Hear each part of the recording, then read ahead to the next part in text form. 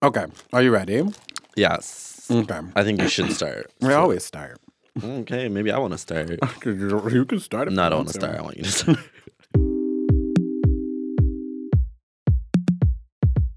I'm Isaac. And I'm not Nadia. And welcome to the table where everybody gets to take a seat. Who are you then if you're not Nadia? So I am Josh. I am very honored to be the partner of Isaac Sanders. You're real uncomfortable, aren't you? I am, yeah. It's okay. This is Josh's first time on a podcast, so Josh is, You know how it be. Yeah, it's like real shoddy. The first time I ever did this, so. But anyway, Josh, who are you? What are you? Give me 5 things about yourself. And then I'll give them 5 things since I'm your partner. So I think I should do one, you do one. Okay, Let's do that. work. That's easier. Okay, so biggest identity thing about me is that I'm bald. Yes, bald. Very, very bald. I mean, I shave my head, but balding at the age of 18 kind of thing, So that gives you a good... Wow. Yeah. You're getting real personal, letting everybody know that you started. Why be ashamed, I mean, yeah. Balding's great. I like it. Thanks. You're welcome. What is something that everybody should know about Josh from my perspective? Josh snores. So do you. Okay. We're not talking about me. Okay, that's real. Josh snores. A lot. A lot. Oh, no, I didn't think it was a lot. It's a lot. Okay. Another thing. I consider myself a fashion icon. Just really, trying to be humble here. I think I'm a trendsetter. I'm not going to say it's not debatable because I think you are setting a trend with what you wear. Okay. Yes. Okay. If it's a positive or a negative trend is the bigger question. Whatever. Something that I think is important about Josh's identity is that he really, really, really, really, really, really, really, really likes dogs. Love dogs. But what kind of dogs? Okay, big dogs. Specifically, oh gosh. Great Danes. True. German Shepherds? That's not true. Yeah, that's a lie. Yeah, wow, you're just making up things about me. Yeah, I'm just coming up with big dog breeds and just hoping that they're right. I knew Great Dane was right. I don't know about any other ones. Golden Retriever? Yeah, love Golden Retriever. Okay. What else? Big dog breeds. Saint Bernards. Saint Bernards, I love them. Yes. Big fluffy dogs. Oh, Chow Chows because they're really fluffy. Chows. Bernese Mountain Dogs, my favorite, absolute favorite. Yeah. Anything else? If they're big and they're fluffy, I will fall in love with them. That's about it. I don't really like small dogs. I don't know why you have to be disrespectful like that. They're just like little runts, I still don't understand the problem. Anyways. Is it my turn? Yes. Okay. Third thing about me, I am a typical Washingtonian that I love the outdoors. Kind of to that gross level where hiking and camping gives me life, and that's what I do instead of watching Netflix or playing video games or doing normal people things. I'd rather go for a hike or camp. And I'm trying to get Isaac to be one of those people as well. No. Absolutely not. All right, stop. The thing about going outside is that things happen outside. And as we have discussed, things happen everywhere.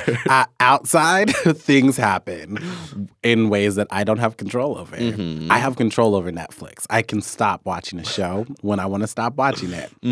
I can't stop the outside from changing when I go outside. I mean, you're not wrong. I know I'm not wrong. But isn't that lack of control kind of fun? That's a whole different conversation for another time. What other things about Josh are important? Josh is from Washington because he's a typical Washingtonian, so he's from here. That's all I have. I don't want to expand on that. Everything you know about me has been exposed in this podcast. That's it. We're done. That's it. Josh is from Washington, grew up here. Grew up north, and now he's a little bit more down central. Central. Not even South Washington. Like, I barely moved at all. Oh, wow. This is all coming out that I know nothing about you. Perfect. Great. Now I'm anxious. What a better way. People just know I know nothing. Let's see. I love cooking. Yes, Josh does love cooking because I can't cook, and this makes things better. This has upgraded my life exponentially. That's very real. You do not cook, ever. I've never seen you like cook a meal for yourself. I feel like people don't need to know that I am not capable of taking care of myself like that. I really don't cook for myself. And it's not that I don't know how, because I can't cook. It's just that sounds like a lot of work, and I just have too much other things going on. I just know. Okay, yeah, sure. I don't think you can cook for yourself. We can't expose me on this podcast like this. I feel very exposed. You shouldn't have brought me on that. Oh, wow. Okay, bet. Got you. Is it my turn? Josh. I don't even know where we're at this point. I think we're on 4. Oof. I think I'm on 4. Dear Lord. I don't know. Josh is a very thoughtful human being. I remember this one time. Let me tell you about my favorite thing that Josh has ever done for me. So this one time, I wasn't feeling good over some reason. I don't know what it was. It could have been anything. Probably trauma. Yeah. It's always trauma. But Josh was like, hey, do you need anything? And I was like, no, you don't need to come over. I need to be by myself. He's like, whatever. He's like, do you want anything from Uber Eats? And I was like, excuse me? What do you mean? And he was like, I know, you don't cook for yourself. You don't make food. I can get you something from Uber Eats so you have something to eat. And I was like, whoa. I've never thought of somebody buying me food from a distance and sending it to me. That doesn't make any sense to me. So ever since then, I've been offering people Uber Eats whenever they're in a bad situation because I can buy them food from a distance. It was such a good tool that you added to my toolkit. That was actually something that I picked up, a habit that I picked up from Christine. Shout out to Christine. What Christine. A lovely human being. Love Christine. She did that when I was sick one time. And I was like, wow, this is the greatest thing I've ever heard of. And now made it a practice. Wonder who she got that from. Or if she's the OG, angel human, you know? Yeah. The world may never Something know. to think about. Something to think about. Yeah. Anyway. Last thing, I think? Last thing.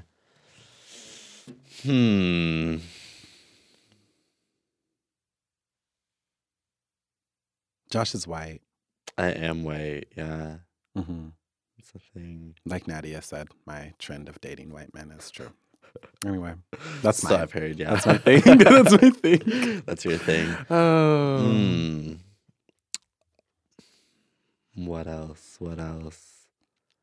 I'm a dork in a very weird, there's certain things that I'm very dorky about in terms of if you're talking to me about health or international policy or any of that stuff, I could literally talk for days on those subjects, and I keep myself far too up to date on those matters.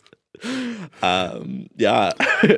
There's been multiple times I've came over to Josh's house and just been like, hey, what are you doing? And he's like, oh, I was reading up on what was the one thing? It was some policy in Lebanon? I don't know. Sounds about right. Yeah. And I was just like, what? And he was like, yeah, and there's a lot going on here. And he just started talking to me, but he was talking at me. I was it might have been Yemen. It was Yemen. Yeah. It was Yemen. Because I now know things that I didn't know. As everybody should.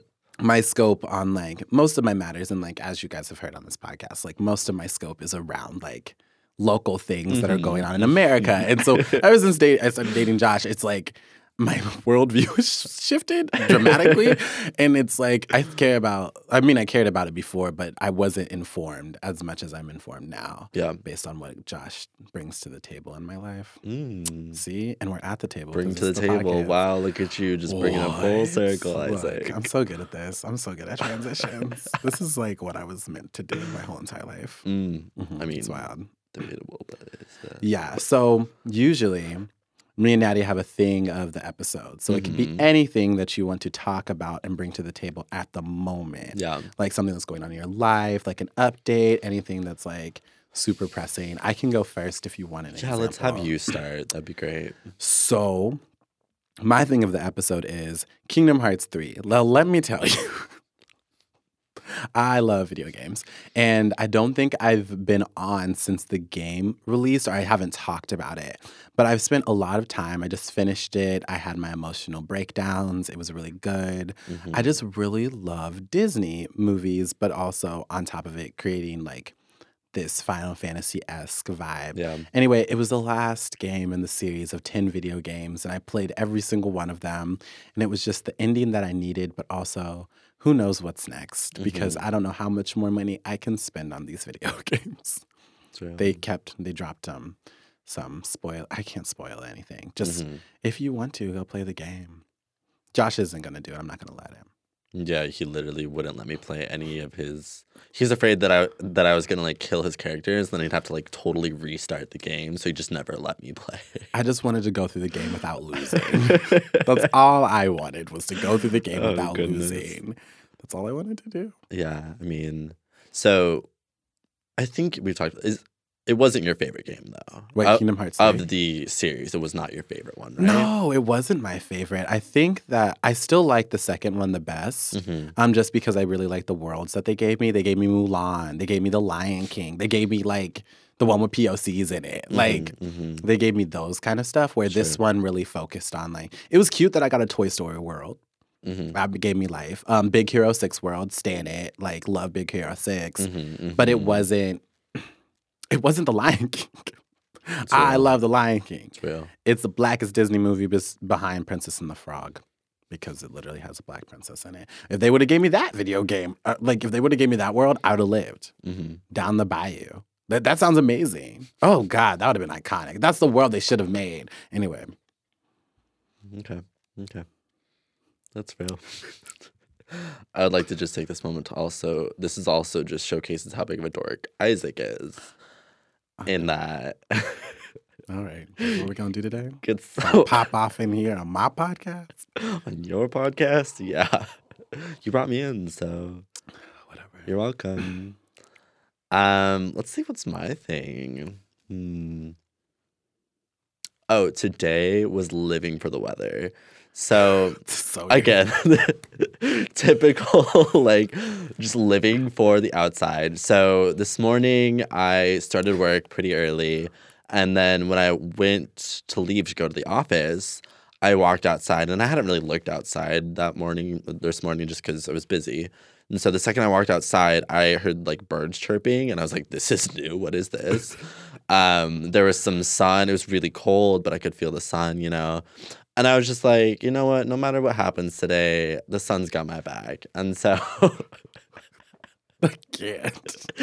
And so things were okay. And I'm just so excited for like spring days and then summer days when it gets warm. Like, oh my God.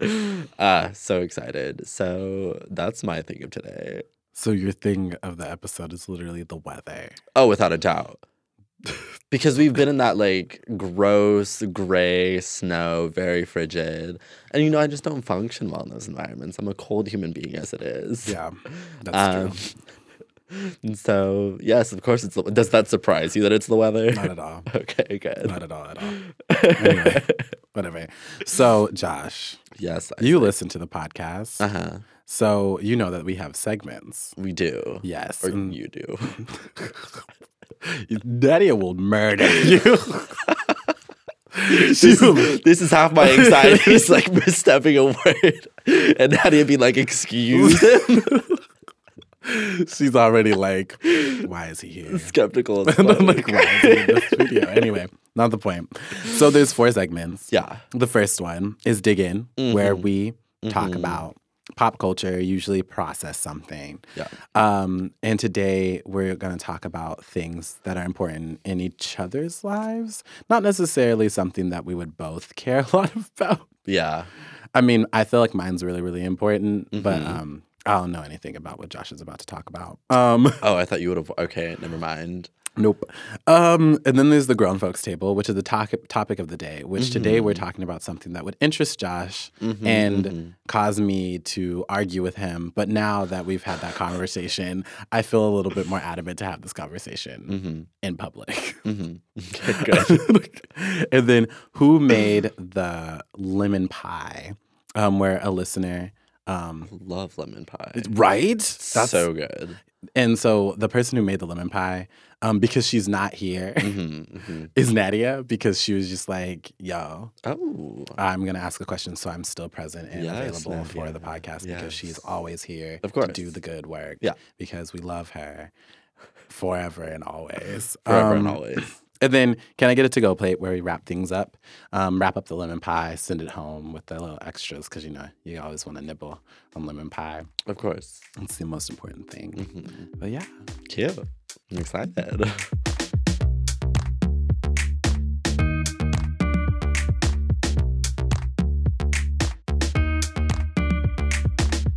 Hey, Josh. Hello. All right, we're digging in. Yes, let's dig in. Okay, so... It's been a little bit of time since this whole Jussie Smollett thing has been going on. Yes. And Josh has been there. I've spoken on a couple I speak to Josh about this literally every single day. Like, every time there's an update, I'm like, Josh! And Josh is like, no. Like, Isaac's about to yell again. Because I get so mad about it. But I haven't talked about it on the podcast because last episode we were covering what was happening in January. So I didn't get to speak about what was going on with Jussie Smollett. And also it being Black History Month, it just made me even more mad that all of these things were happening. But if you don't know, Jussie Smollett was assaulted on the streets of Chicago by two masked people. The assault, Jussie was saying, was riddled with racial and homophobic slurs. There was a noose involved. It was very, very scary. Yeah. Something that scares me on a regular basis as a Black queer person. It just seemed like that could have happened to me at any point in time, just in general. So the investigation started. The next thing we know, the Chicago PD is going after Jussie, saying that Jussie lied and the whole entire case flipped, and it was going after Jussie to prove that he had falsely reported a hate crime. And so as things continue to unravel, all the people who have been following this have noticed that the accounts are switching, everything's going back and forth, but for me, I just want to talk about the way that people are responding to the information. Yeah. As much as I'm knew that the world was homophobic and I knew the world was racist, it astounds me how flip-floppy people can be and how quick people follow trends. It was so controversial a week ago to still believe that Jussie was telling the truth. And now that it's coming out that the police lied, which happens all the time, especially for Black and brown people, now everybody's well, we don't really know. Because the whole thing is, it's he has that dual intersecting identity of being Black and gay. Yep. And because of that, for some reason, a whole bunch of cishet Black people are not living for Jussie right now. And some gay Black people are not living for Jussie right now. And then, as usual, white folks are not living for Jussie in general because they're well, he's only doing this for publicity and money, which that's a bigger conversation. Black people who are exploiting Black people in pain to get behind them, specifically celebrities who get behind them when they're doing something because they want to make more money. I'm very I'm very critical of those things. But this situation in itself was a hate crime. Whatever happened, even then, is still the reality of what's going on in this world often. And so it's very difficult for me to trust people right now, or believe anybody, especially the people who are doing the work or organizing or public figures who are talking about it.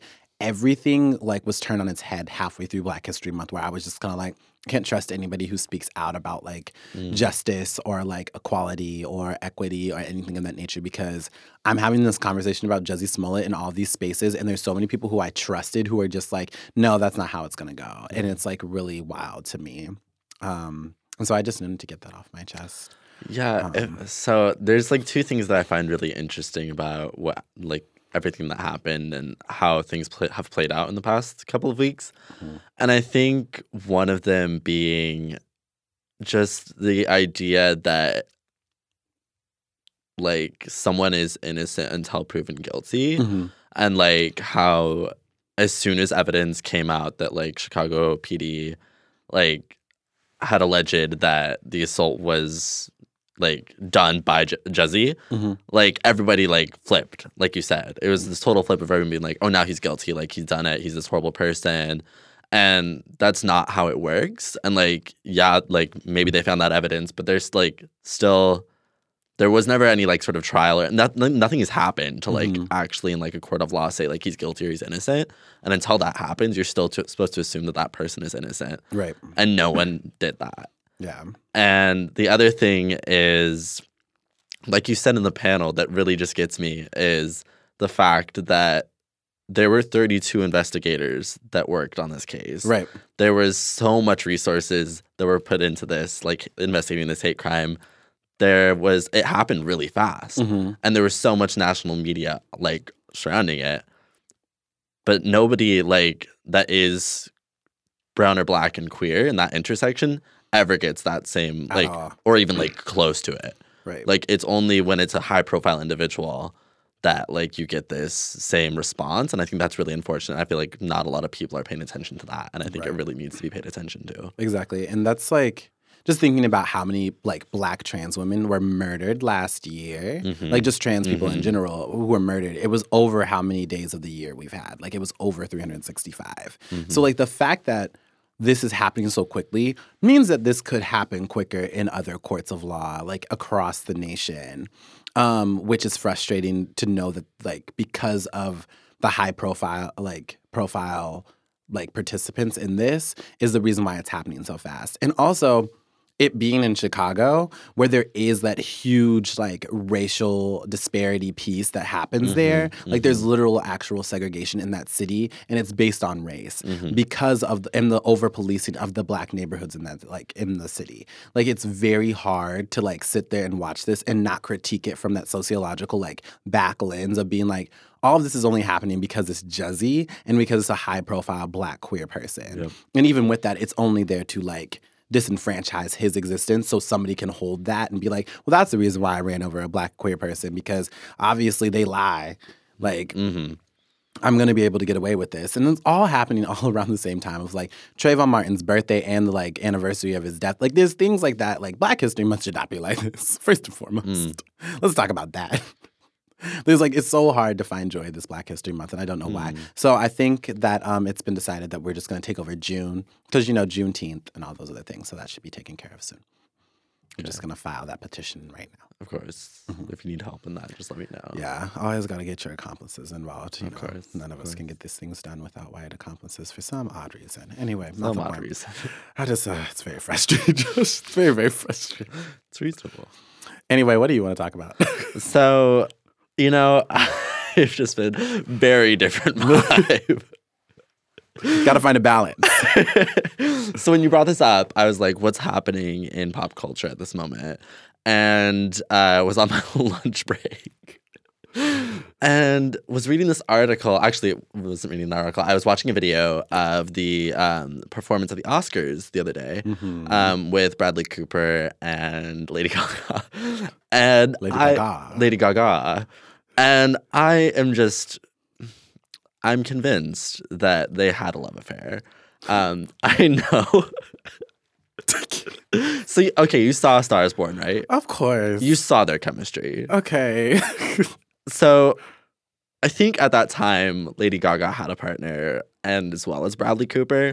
Bradley Cooper still has a girlfriend who was in the audience. And it's just like you watch this video and like, I could not help but think that like something has happened between the two of them. And it's just like that kind of chemistry. Like I'm into it. I love it. But I just felt so awkward. Like I felt the awkwardness for Bradley's partner that's in the audience, because it's just like, I don't know how to explain it. I don't know how to explain it, Isaac. But I'd hoped you would have seen this, that I could like fully like, you know. I didn't really watch the Oscars. I didn't really watch anything I from only the Oscars. watched this. Yeah, I don't know. So the thing is, My feelings about A Star Is Born is very jaded because I remember when I was like going to see it, I saw it by myself. First mistake. Okay, yeah, Saw it by agreed. myself. First mistake.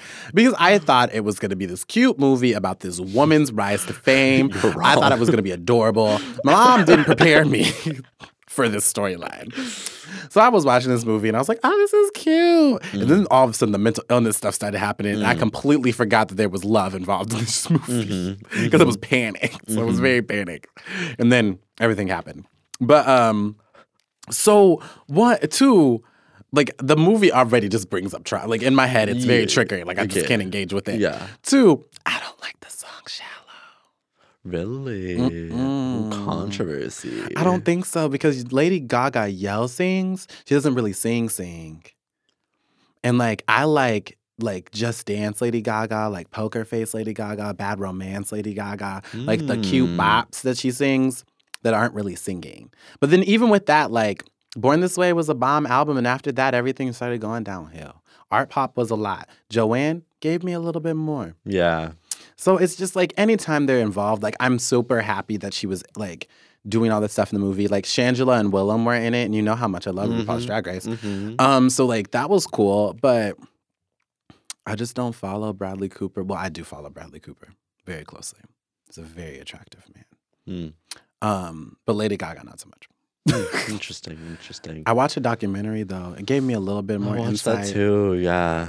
But yeah, I just don't think that's a thing. I just feel like Lady Gaga goes for people who are tattooed like skeletons. I don't know, Isaac. I feel like they had to at least once. I don't know. Ooh, if we're in this thread, who do you think is famous and gotten together but aren't together right now? Oh. This is something I should think about more. Yeah. Always. That's wild. That's something to come back to. Agreed. Anyway, Agreed. I'll ask Nadia the question later on in life. On this podcast after we have this discussion later.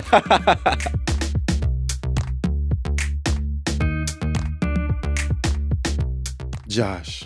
Yeah. Welcome to the Grown Folks Table, where we talk about the topic of the day. Okay. So I'm not going to tell people what the topic of the day is, but it's kind of going back to the old table podcast roots of where I interviewed my friends who I invited to the table to talk about things that they're good at or want to talk about. And since I know what you're good at, I'm going to get you to tell people what you're good at, and then we're going to talk about it. Okay. So my first question is, what are you passionate about? What am I passionate about? Oh, wow. That's a big question, Isaac Sanders.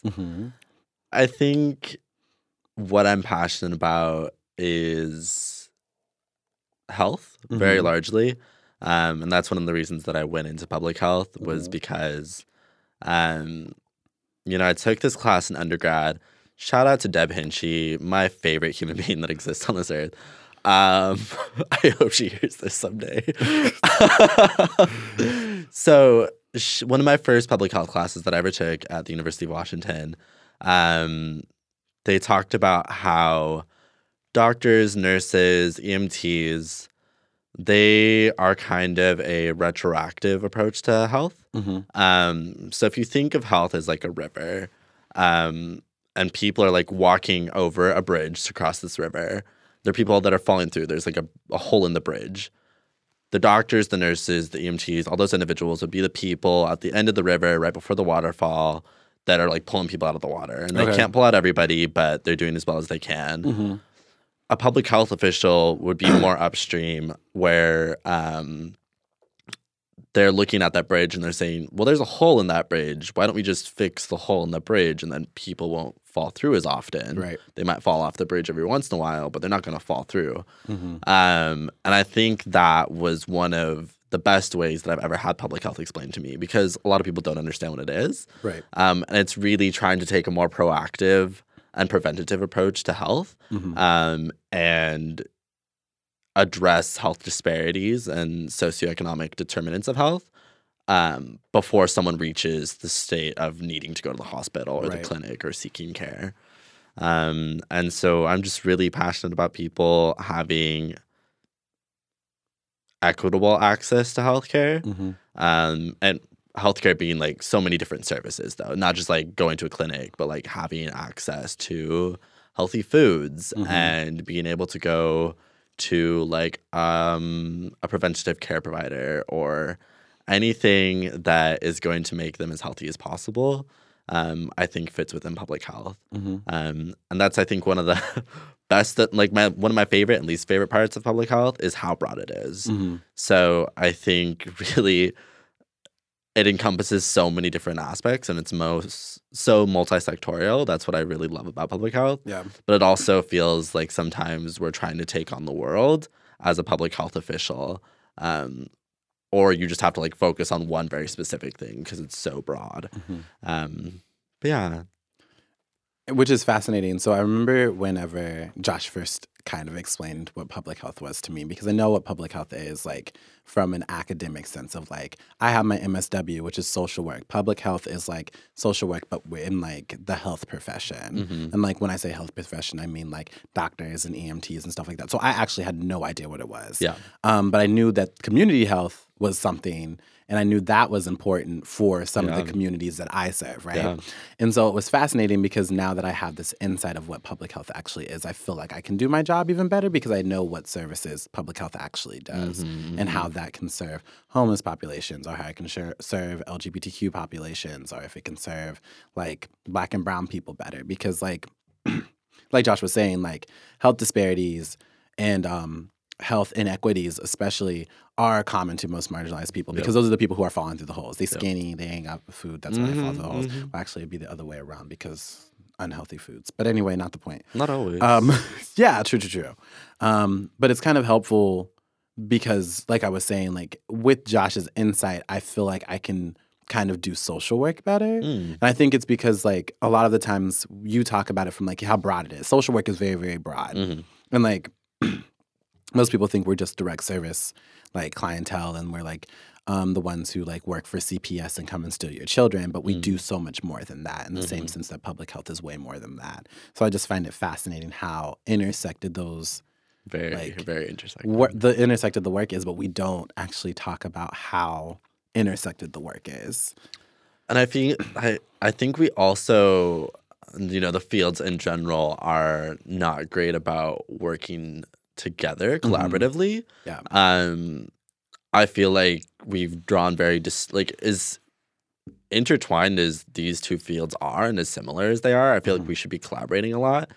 But from my experience so far, it seems like you have social workers on one side and you have public health officials on the other side. And like you don't necessarily like talk with each other. But like I said, public health is so multi-sectorial, as is social work, that you should be talking together. Talking a lot. Which is fascinating. But that leads me to my next question. Yes. Where is justice focused on in the field you currently work in?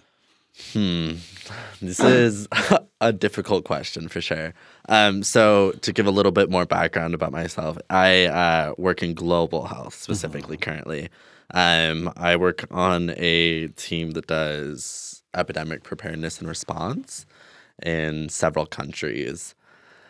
And so justice focused in that field, definitely let me think about this one.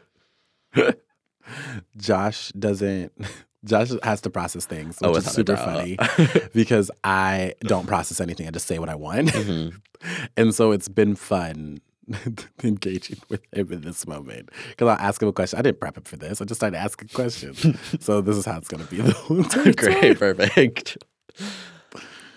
So I feel like justice in terms of the work that I do very specifically looks a lot like community engagement and community empowerment within the countries that we work. So I think that global health and public health have not always been great about keeping in mind that you're serving a population and you're supposed to be empowering a community or a population rather than saving somebody or saving a person, a population, a community. I think that was old public health, and I think there's a really big push to change that lens a lot and to talk about more service, empowerment, lifting up communities and giving them a pedestal to like stand on and advocate for themselves. I think when you're talking epidemic preparedness and response, it's difficult intersect to find that justice because it's such a half the work we do is very preparedness based, and I think there's a lot of room for like focusing on justice there. And then the part that's like focused on response, that's just like so like we're focused, like we're doing Ebola right now. We're like trying to respond to Ebola right now. And it's just like every day there's something new and you're barely able to keep up with the new cases. And so how do you, like, I don't have a good answer for that. And I only have an undergrad in public health. But it's like, how do you, when you're in such like every day is like you are at your maximum, like if you're not focusing on this one thing, like people are going to get sick because of it. Like, how do you still have those conversations in those spaces? Yeah. I think that's really difficult. But I think in terms of the preparedness side, I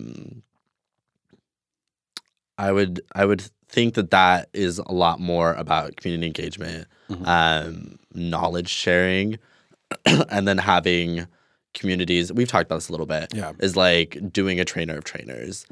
So doing like a culturally competent training, and then allowing those communities to take the trainings on and adapt it to their own settings. Because I've never lived in the DRC, I wouldn't know any of the realities that they live in every day. Right. And so I think it looks a lot more like that, of letting communities and individuals and populations take ownership of these activities while still making sure that you're like serving them and like doing it in a culturally competent way. I don't know. There's not a good answer. I wish I had more expertise. Yeah.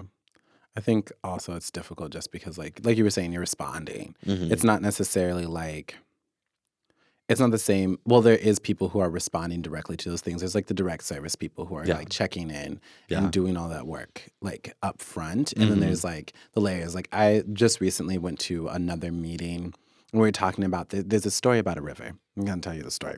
Ooh, so another river. Another river. I don't, like you said the river story and I was like, whoa, are we in the same world? Like, but there's a story about these children in a river. Okay. So one day there's children, they're just floating in the river. Look, follow what these children doing in the river? Great Hello. Great Where are their parents? Nobody knows where the kids are coming from. Okay. So there's this one person who starts jumping in the river and starts getting the babies because like babies coming out the river. Like we're grabbing the babies. She's like, it's women. Women are powerful. They're going to do it. They shouldn't have to do it, but this is the situation, the scenario we're in. So they jump in the river, and like one woman jumps in the river and retrieves the babies. Okay.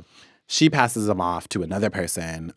They can be non-binary. They like wipe the baby off, like make sure the baby's clean. Then they realize, oh, all these babies need diapers. So like one person starts putting the diapers on the babies, and it becomes this well-oiled machine of like services that are like being given to these babies that are coming down the river. Where are these babies coming from? Because we're so focused on the babies coming down the river, we're not actually focusing on stopping or trying to figure out where the babies are coming from. Because there's so many babies at the bottom of the river, it's already impossible for us to move up there. And I feel like it's a lot different where in social work or like social justice spaces, you can really like pinpoint like the problem that is structural or systemic, where in public health, specifically in epidemiology, you have to like try and stop something that is literally a virus that's taking over people's bodies. So it's a lot different in the aspect of like the response team has to just make sure nothing bad is happening. And there's probably best practices around it.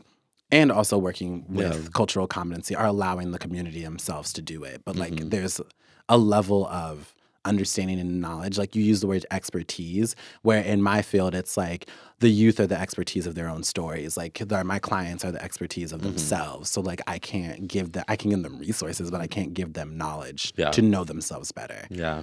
Because I'm not a counselor. That's a whole different job. But yeah, that's a lot. But I kind of like the fact that you separated those things. No, I think you bring up a really good point. One of the things that I would point to is, again, the Ebola example. We're already there. Let's keep talking about Ebola. Just light things like that, you know.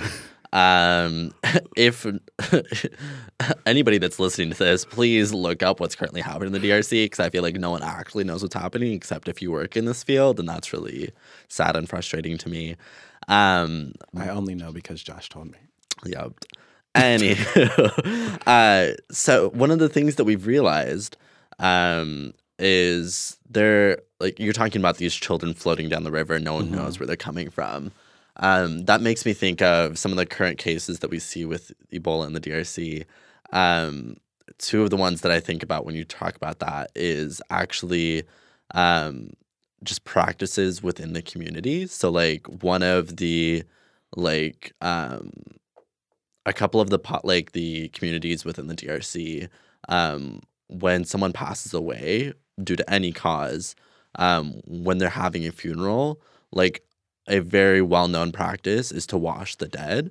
And I'm not exactly sure what the reasoning is for doing so, but they do that.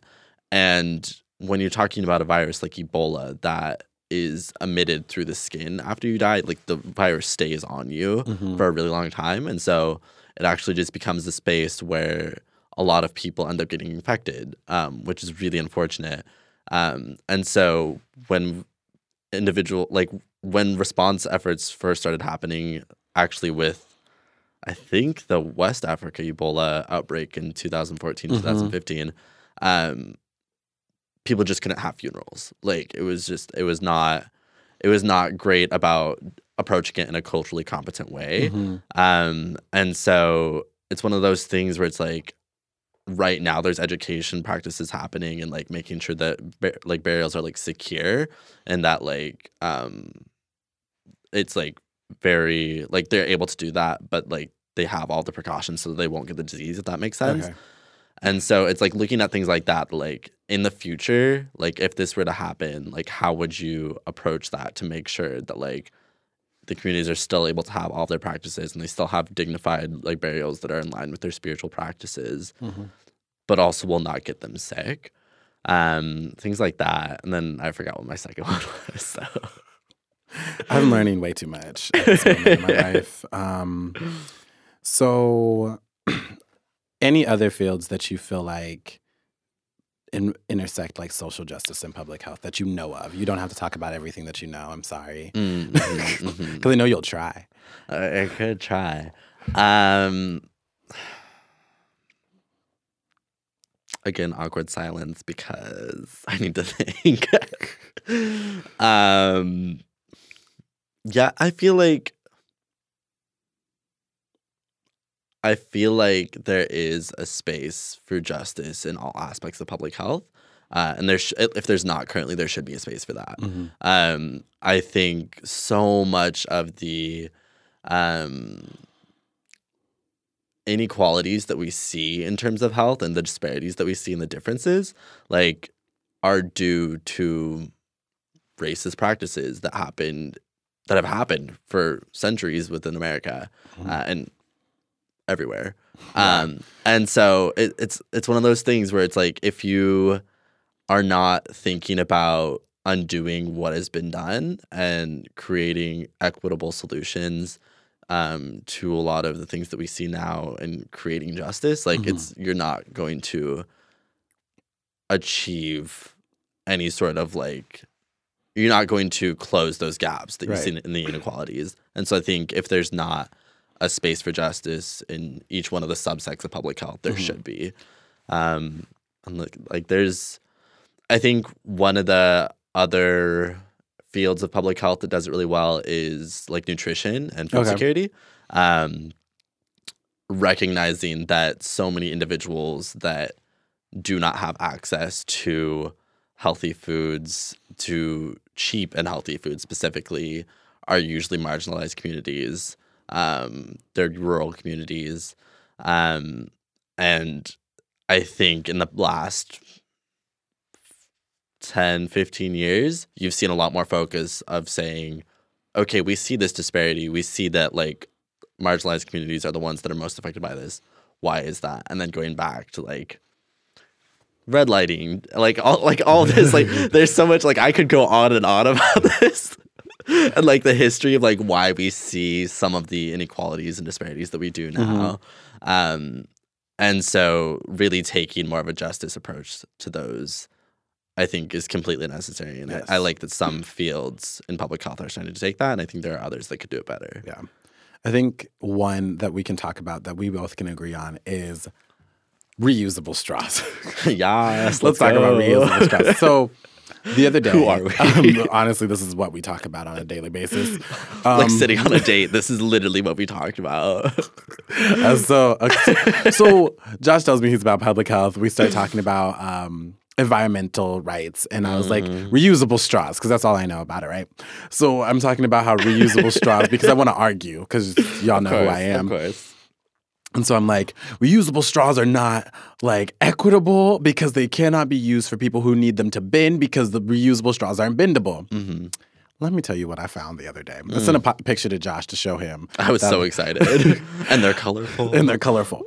So I found bendy reusable straws. Where did you find those, actually? I was quite curious. God, it was at a Custom Smoothies. Oh, really? It's a local smoothie joint in Seattle, but there's like that and Emerald City Smoothies. And I think Emerald City Smoothies also has them because they get smoothies and then you need reusable straws, of course. Exactly, yeah. So it was kind of cool because I was like, what? And the lady in the library, she was like, why are you so excited? I'm like, it's a reusable straw that bends. Like, it was very flexible. It was like very movable. It was machine washable. Like, everything about it was great. And but that was the thing of like what Josh had mentioned whenever I was telling him about it. It's like people are in the public health sphere are having these conversations. They're like, yes, this isn't equitable, and we like heard about that and we read all the articles about it. So this is what we're going to do to respond to it. And it's so fascinating because even in my field, I feel like sometimes they don't respond quick enough. Like especially the NASW, like it doesn't respond as fast to like these discrepancies in like the system that we've already created of social work, or like the same thing with public health or public administration or any like professionalized degree, because they like create this like subsect of like group that's like supposed to do all this work, but then they hold up those truths that they're going to keep it like very white, very cishet, very able-bodied privileged, like stuff like that, where now I feel like it's broken down, and that's the first time I've ever read anything about public health, but also, again, don't know much about public health. I'm not going to sit here and be like, I know everything. I don't. That's real. But yeah. And for those that don't know the background of that conversation, the reason that bendy straws are so important was because when reusable straws first came out, they're very rigid. Like you, especially like the ones you get like Starbucks or like places like those, they're paper, and as soon as you bend them, like they start leaking.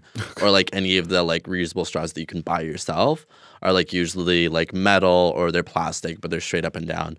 And for individuals that have accessibility, like might have like physical disabilities, it can be really difficult to not use plastic straws that are bendy, because they might not have those same like motor capabilities in which they could like grasp a cup and like lift it up to their mouth, or like tilt a cup, you know, like it's so different. And so it wasn't accessible for all of the individuals that it should have been.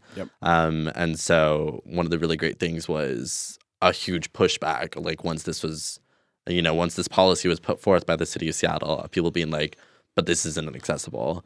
And then you saw like, okay, how do we make this accessible? Because this is a really great solution to a dumb problem of being plastic straws are just a like dumb problem. They shouldn't exist.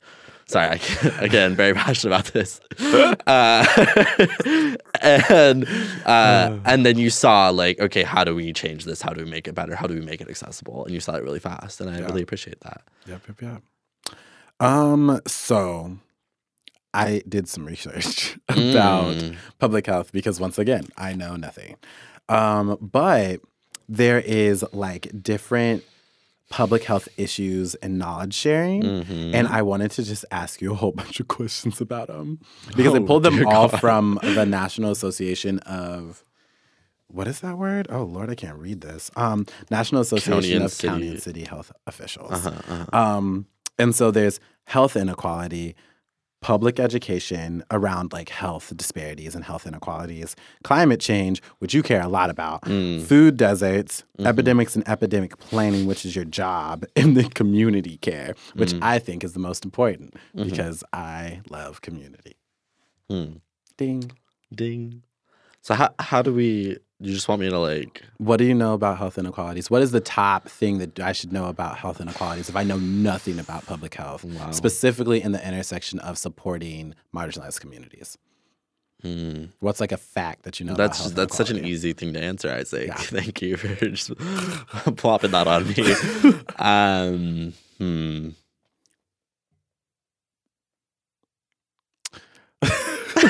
It was quiet. I didn't like it. Health inequalities, like in my mind, like when I think of health inequalities, I think of like Flint, Michigan, or like any kind of water crisis in America around marginalized populations being closer to water or like non-clean water. Like, you know what I'm saying? Like Flint, Michigan. There was something I read when I was looking at like I think environmental feminism. When I'm thinking health inequity, you know, it's like for instance, in Seattle, and don't quote me on these numbers because I don't know them off the top of my head, but the difference in just something like life expectancy, which is a very, like, it's one of the most basic indicators we use in public health and global health to assess, like, overall, like, access to resources, healthy foods, going to clinics, all that good stuff. It's a really good baseline indicator. The difference between North Seattle, like Green Lake, Ballard area, versus South Seattle, like going to like Tukwila, SeaTac area, if I remember correctly, it's a difference of almost 20 years. Whoa. And so that's still within the same city. Those are just different neighborhoods within that city. And if you dive down even deeper than that, you would see that Seattle's very segregated. Right. So in North Seattle, you have a very large white majority population, very wealthy areas like Green Lake and Ballard, whereas Tukwila and SeaTac area is a lot more immigrant communities, communities of color, a lot more lower income communities. And you have things like food deserts. You have things like not having access to good quality healthcare, or if there is quality healthcare, it's expensive. Or if there is healthcare, it could be miles away and there might not be great transportation. All these different things go into health inequity, and just that's really sad to see, because you think of like, oh, like in the US we've got it like pretty good in terms of health, but like it's the other countries in like Africa or South America that like aren't doing it well. Whereas like just even within Seattle, there's that huge discrepancy. And that's always boggled my mind. And I think if you wanted to like give the best example of health inequity, that would be it. Okay. So I feel like, yeah, the public education issue, I think, is just like more talking about like who has access to like healthy food education and stuff like that. So I read today, and I actually printed it out. I have it in my backpack. So I was reading today that there is a 23 billion difference, a racial, like, I wish I had like had the time to fully read it and so that I could like approach this topic with a lot of expertise, but of course, busy day at work. Anywho, and so it was talking about how in predominantly, like the difference between like predominantly white neighborhoods and predominantly like neighborhoods of color, you see that there is a difference in terms of funding for public education and public school systems of $23 billion. Excuse me. Exactly. I'm going to fight. As one should, as everybody should. Please take up arms. It's again that like inequity when it comes to public education. The places, not saying that you couldn't get really quality teachers in a place that doesn't have as good of resources, but it's a tougher place to work. Like you're not going to get as good of benefits, which isn't going to attract like as many individuals who like aren't as like, you know, you're going to get the people that are really passionate about doing this work of like, and it's just like, I don't know, or like not having, you'll have like huge class, like 50 kids to one teacher, things like that, or like not great cafeteria food. It's the like physical education, like doesn't happen. Like all of that, all these things, it's just like within education, and it's That's wild. I'm just Anyway, climate change. Josh can talk about this for hours. He loves sea animals. Do love sea animals. What do you want to know? Like, just Okay, like, so all these are so broad. I know they're really, really broad. I don't even know what I meant by rapid fire because we're like deep diving into like small sections of them. Did you want me to be like, oh, this fact, this? I don't know what I expected from you. It was kind of like, I don't know. I'm very confused about what I was expecting. Talk briefly about climate change and the work that I know you've done, but I know nobody else knows what Orca is. So. Shout out to Orca. Shout out to Artie Quevin, like favorite human beings again. Tied with Deb Hinchy. Shout out again. So Orca is the Ocean Research College Academy.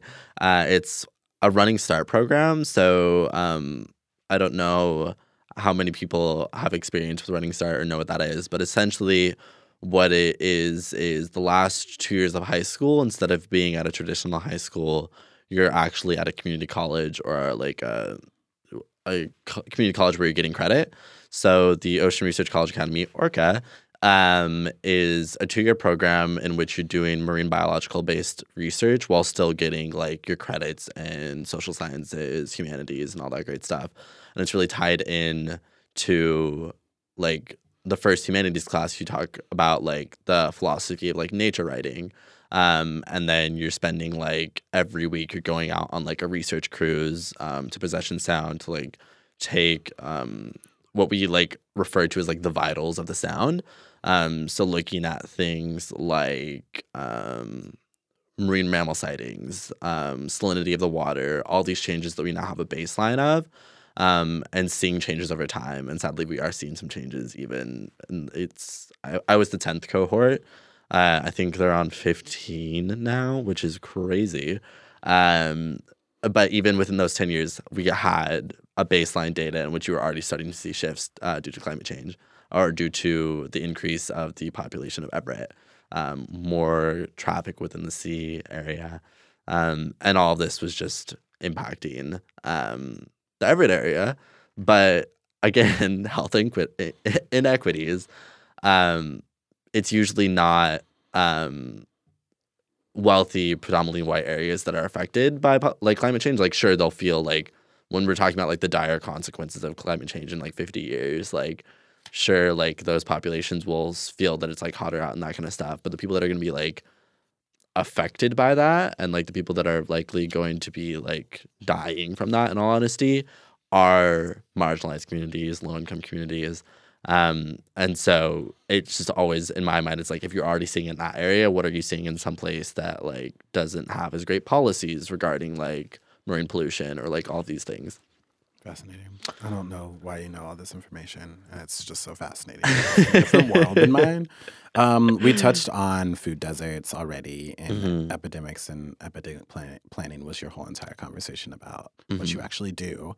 Do you want to talk a little bit about community care, and then we can jump on over to something else? Community care is actually, I would love to hear your perspective on this, because this is probably what I know.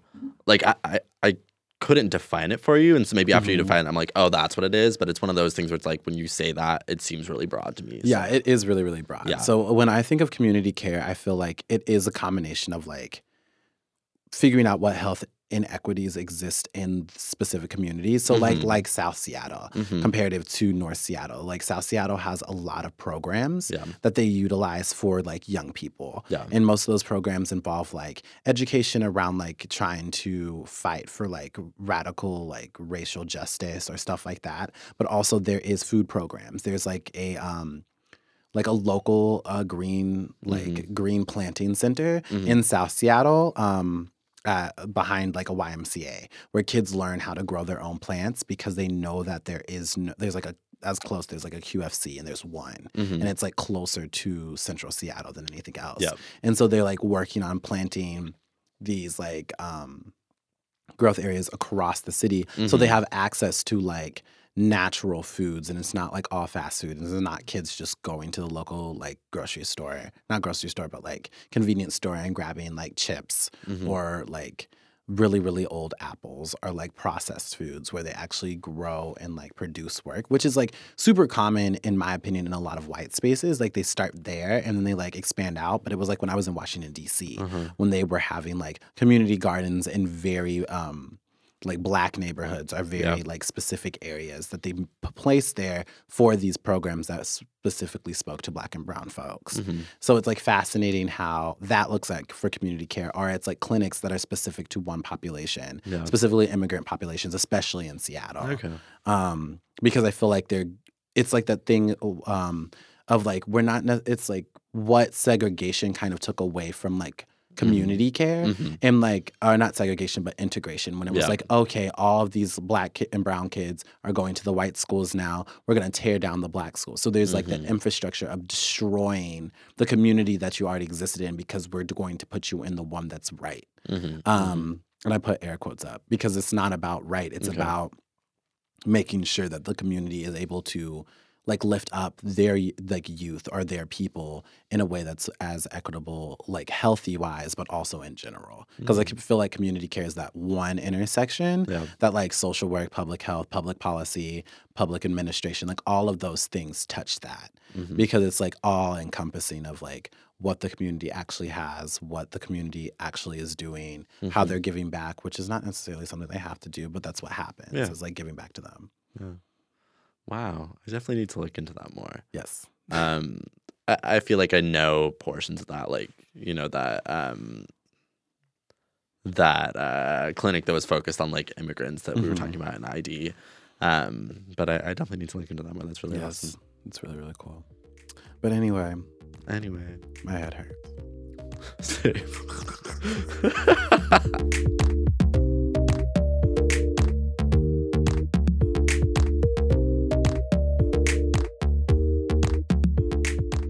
Hey, Josh. Hey, Isaac. Guess who brought the lemon pie? I have an inkling. You have an inkling? Yeah, that it was someone who's getting a little bit of FOMO that they might not be here Not today. FOMO. That's so rude. Oh, with love. I mean that in the nicest way. Oh, no. Oh, no. She's going to be so mad if she listens to it. If she listens to it. Ooh. Look, Tea. sometimes you don't like hearing your own voice. It's very frustrating. But she wouldn't hear this. I mean, who knows? So, Nadia asked, how do you deal with imposter syndrome when you're looking for a new job? And she asked that because that's something that I've been doing. She knows that that's something I've been doing. But in general, like, dealing with imposter syndrome is a really, really good question. I think that's something that I've delved into multiple times this month around just like feeling like I fit in different spaces or stuff like that. But you can go first, Josh. No, I want you to take this one. As you know, it takes me time to think about these subjects. Yeah, so if nobody knows what imposter syndrome is, which I know people do know what it is, but just for a recap, imposter syndrome is that feeling that you get where you feel like you're not supposed to be in a space. The first time that I ever experienced it was when I was in college. It can be like an overt person telling you that you don't belong here, or it can be like an internalized feeling of like, this space isn't like good for me. It makes me feel like really, really bad.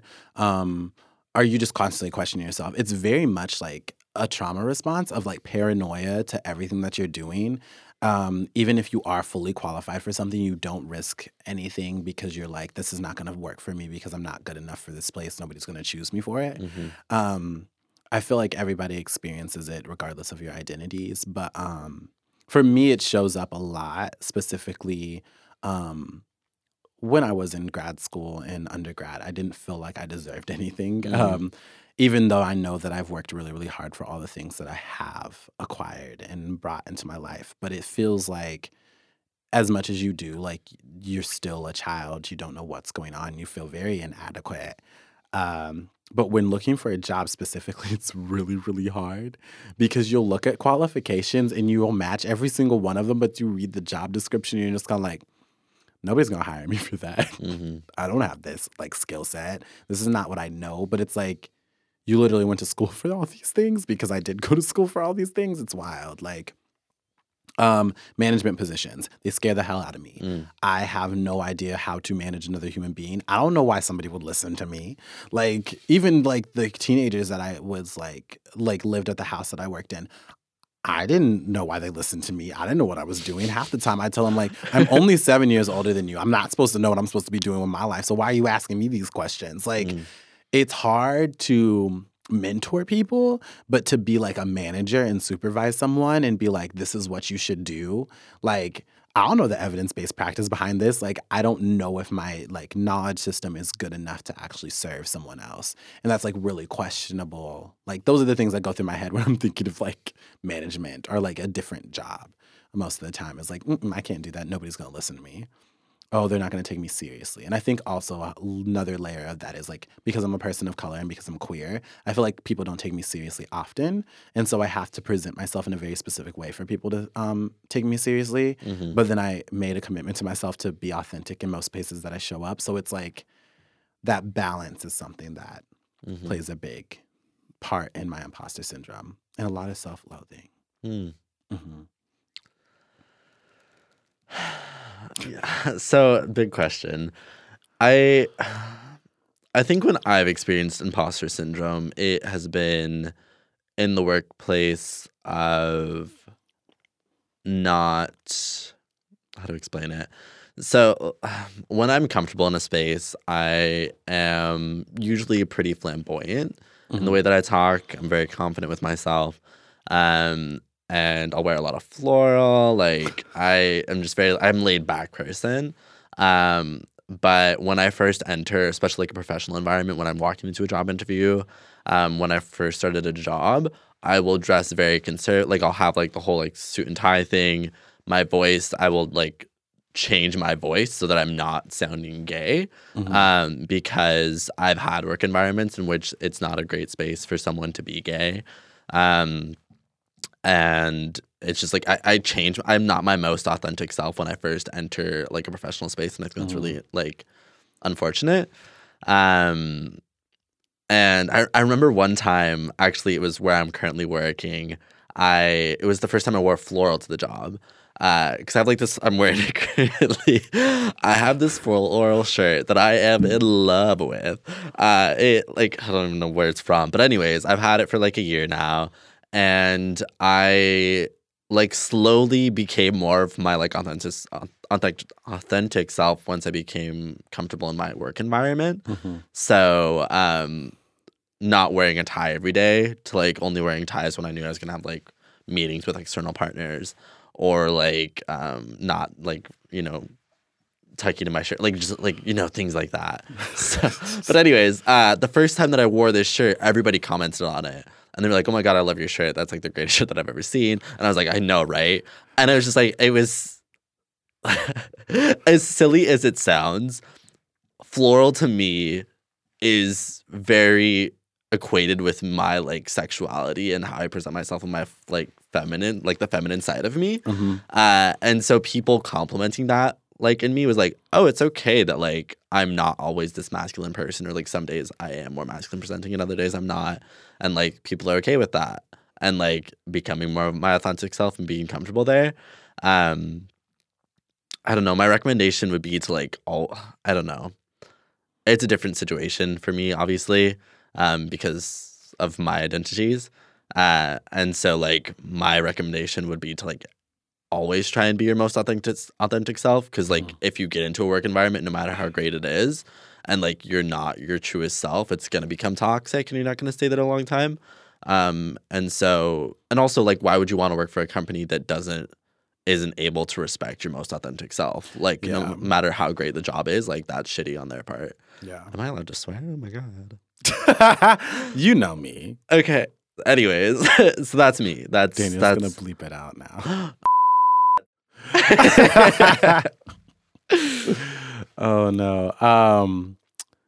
But yeah, I think the big thing about imposter syndrome, like looking for a job or applying to schools or just existing in the spaces you already exist in, like you did all the work to get to the point that you're at.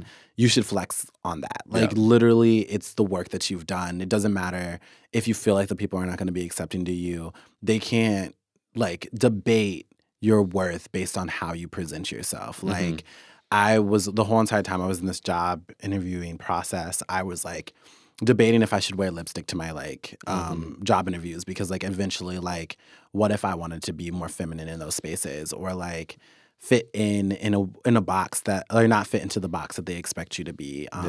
But also at the same exact time, some spaces require you to be presentable. And what does that actually mean? Like questioning that and challenging that, because that is all respectability politics. And that is coupled with imposter syndrome a lot of the times, because I don't have enough money to wear a suit and tie every single day. I don't have all of the means for that. I might have the means for that. But like, that's because of like the respectability politics that I was growing up with. Yeah. Like, you were expected to dress well and you had to meet these standards, because if you didn't, you were not fitting of those spaces. And so because of that, like, background that I have, it's really easy for me to just be like, no, this costs too much money.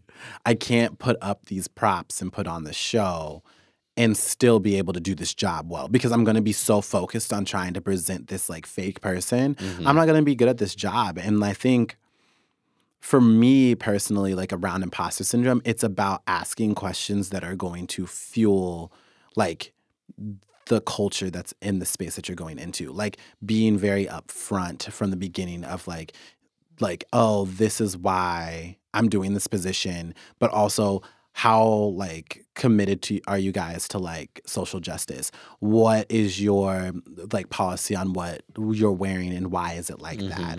Are we questioning constant things, or just being very, very aware? Because some people are not, like, as blunt and as direct as I am. Yeah. So just being aware of what other people are wearing and, like, figuring out, like, what exactly fits into this mold and if that's what you want to be stuck in. Yeah.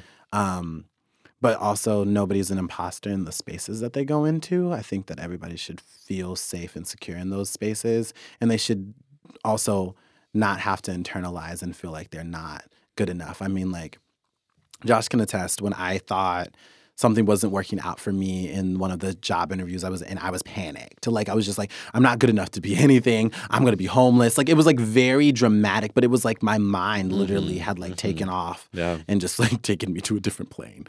But that's not it's hard to fight that, and it's hard to deal with it. And that's why you have to have supportive people in your life who are going to tell you that you're fine and that you're adequate, and that even if it's not going to work at this job, somebody is going to find you who's going to love every piece of you and going to give you as much money as you're asking for and support you in any kind of way, in any endeavor that you have.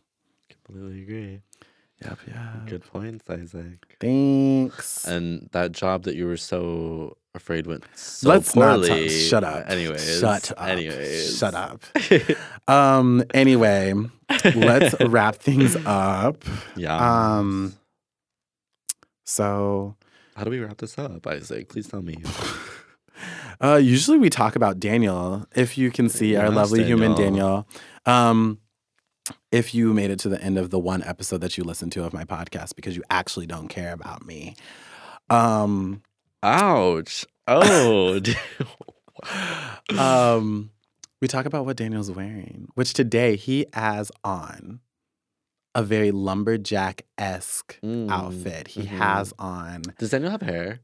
I think he's trying to match you. I think he's bald. Wow. Are we twins? Yes. This is my first time meeting Daniel, so he's wearing a beanie right now. Yeah. It's a very cute beanie, but I can't see his hair at all. And I cannot tell if he's a Caillou like me or if he's got this luscious mane. I just have no clue. Yes. So he's looking like he's serving the Seattle lumberjack realness. Definitely has overalls on, rain boots. Oh, yeah, for sure. Yeah. He has overalls and rain boots on. It's a The look. rain boots are always bright yellow. Bright yellow. And the lumberjack wear is rhinestoned. He looks like he could be on RuPaul's Drag Race at this moment. As he should be. I mean, if we just threw a wig over the beanie. Why? For these hoes. No, beanie over the wig. A look.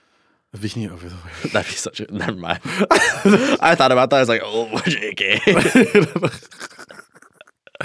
And then also, he's wearing beautiful rainbow eyeshadow. Rainbow eyeshadow. Yes. With a matching rainbow lip. You got a nose piercing. Mm-hmm. It's beautiful. It's a beautiful nose piercing. It's like a rhinestone. I think he like used like an earring and just put it in his nose and made it work. I've always wanted to do that. I'm really proud that he can pull that off. Yeah, I just can't do that. That's not something I could do. You could. Anyway, have you ever given flowers to somebody, Josh? I have. Have you gotten into the context of just speaking greatly about someone and giving them flowers? Because that's what we're going to do right now. Wait, what? Giving somebody flowers. Like, for example, I would like to give flowers to Nadia, although she could not make it today because she's going to travel and do a lot of self-care over this trip. She has been super supportive to me during this process of me trying to figure out the next step of my life. And I always stand and love her for everything that she does. And she has... like something on SoundCloud. I don't know what to describe it as because it's like music, but it's not music. But it's like the spoken word, like interlude piece of her poetry that she worked on and she posted today. It's on SoundCloud. It's shared on our SoundCloud account. I'll share it on the Facebook page also. It's amazing. It brought me to tears. I was listening to it when I was going to a job interview and I was just like, why am I crying? And now I can bring this energy into this job interview. It was good. That's beautiful. Yes. Do you have any flowers? Will you send me that link? Else? Yes, I will, of course. Okay, thank you. First and foremost, I need the link. Flowers. Well, I would love to give 11 roses to my friend. Not a dozen. That's too mainstream. To my dear friend, Lauren Hannah, who you've had the pleasure of meeting. Hello, Lauren. Love Lauren. She's just one of my... I think this is a human being who deserves the world and who is going to go out and cause so much change and so much radical change in the world for the better. And I'm just so excited to see what she does. And every time I see her, we don't get to see each other like super, super often, but every time I do, I've never felt such a warm like hug and presence from somebody. And she's just always so supportive. Like when I told her about job stuff, she was very supportive. And then when I told her about new things that came up with job stuff, equally as supportive and just like wants the best for me. And I think she's one of the greatest human beings that exists. Shout out to supportive girlfriends to all the gays. Yeah. They're the best. Any other flowers for anybody else? I have so many flowers that I would give. I think one other would be a 7 marigolds to... The specific number of flowers. Why am I not doing this? Why do you always have brilliant ideas, Josh? My mind. To my friend Hannah Yu. Oh, stan Hannah. Hannah's like, again, also such a supportive individual. Like if I told her that I was doing something that I like might think is the most boring thing on earth, but I'd be like, oh, I'm like doing this one event, like it's no big deal. She would be like, where is it? When is it? Like, who do I bring? And she would bring an audience. No, like she brought someone to my panel. Now, granted, I didn't know this was happening. I didn't even know. No. So I was like, okay, I have this panel. It's on dismantling racism. It's in Kent, Washington. This is an hour away from Seattle. And I remember I told Hannah, and Hannah goes, great, I'll be there. Like, it wasn't even a question. It was just like, I will be there. When does it start? Yep. And I'm like, you don't have to come if you don't want to. Hannah was like, I will be there. And Hannah was sitting there, second row, ready to go. And she brought a friend. And she brought a friend. That Catherine. person. Love Catherine. Oh, God, Catherine seems sweet. I didn't say any words to her, but... It's okay, you'll get to meet her another time. Exactly. But it's like, Hannah's just such a good person. And I like, that's kind of support in a human is not often. Like, that's not often. Agreed. Like, a lot of people, like... reserve their time for things that they want to do. And Hannah's just one of those people who will just like do anything and agree to anything. Like she'll like so selfless with her time. Like Hannah, I want to go swimming in the ocean right now, although it's like 5 degrees she would probably. do it. She's like, bet, let's go. And like I'll drive and like pick you up and take you. Yep, and I just without a doubt. Just a great human. I love Hannah so much. Would you also like to give an additional flower? Yes. I think through this process of trying to find a new job, because I left my last job, I have to give a flower to all the people who supported me, but specifically my mother for keeping me humble. VC. Keeping me very, very humble through the whole entire process because I was like, Mom, I am the best worker. Like, I have all these credentials. And my mom's like, don't be asking people for crazy amounts of money because they don't have it. And it was like, but Mom, I deserve all of this. She's like, you work in nonprofit sectors, you work as a social worker. They ain't got that kind of money. Isaac, you need to calm down. It's like, well, I need to make sure. I'm like, ask for better benefits. Ask for reasonable things. And I'm just, no, Mom, I'm going to ask for like $100K for the work that I do. And she's like, no, you're not going to get that. Ask for better benefits. And I'm like, I don't want to. I want to ask for more money so I can live this lavish lifestyle that I live in my head. Once this podcast gets like really big, I'll be able to live. Of course. And she's just like, that's not today. Make reasonable decisions, which was helpful. And now I have a new job, so we're good now. Shout out to VC. Yeah, she's the best. Anyway, as always, thank you to Jack Straw Cultural Center for housing us in the foolishness that we bring to this home. It's been a lovely experience here. Hasn't First it? time. Thank you so much for doing this with me. Thank you for inviting me. Nadia decided she wanted to leave for Africa, and so she had to get her ducks in an order before she left, so I didn't want to cause her any more stress than going to East Africa would be. Not saying that it's stressful because she's going there for self-care and she's going to have the greatest time and I'm going to miss her so much while she's gone. I don't know what I'm going to do for 3 weeks. Like, sorry, Josh, but like Nadia's... No, that's real. I know you're going to be... I'm going to be distraught. Yeah, reasonably so. Yeah. As always... thank you for listening. You know, we have a Patreon account, so if you want to pay us for the labor that we do on this podcast, that would be dope. It would help us keep running. So one day these things will not be out of pocket and we'll have sponsorships and stuff like that. And that'd be dope. Also, do you have any personal announcements, Josh, of things that are going on in your life that might be coming up soon? Do you want to start? I feel like you have announcements. What can I think of? I'm in a show. Nadia has some poetry shows. I think hers on the 22nd of March. It's called Show Out. It's through, I think it's through, I can't remember what it is. It's a poetry collective thing that she's a part of. But it's at the Langston Hughes Center. I can post a link to buying tickets so that you guys can attend that. Me and Nadia are also doing a show with our friend Sam, who we talk about a lot on this podcast, who also might be on the podcast sometime soon to talk about the show. But yeah, so we're going to have stuff coming up in March, so definitely look forward to those things.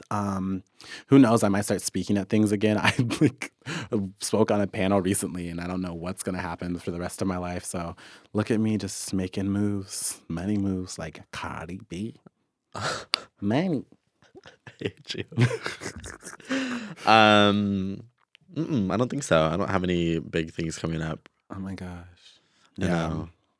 Yeah, I should get on that. If you want to, it's up to you. What would I do? Josh, talk about health inequity. Just sit there. I feel like you would be important on somebody's like panel about health disparities in South Seattle. I'm just speaking that into existence. I'm just saying. Seem very well versed. Thank you. You're welcome. Gotta boost your booze. Hashtag boost your booze. Wow. Boost your booze. That's amazing. I'm so smart. Wow. My mind. Your mind. It's crazy. It's brilliant. Anyway, thanks again, Josh, for sitting here with me. Yes. Thanks for having me. Anyway, bye. Bye.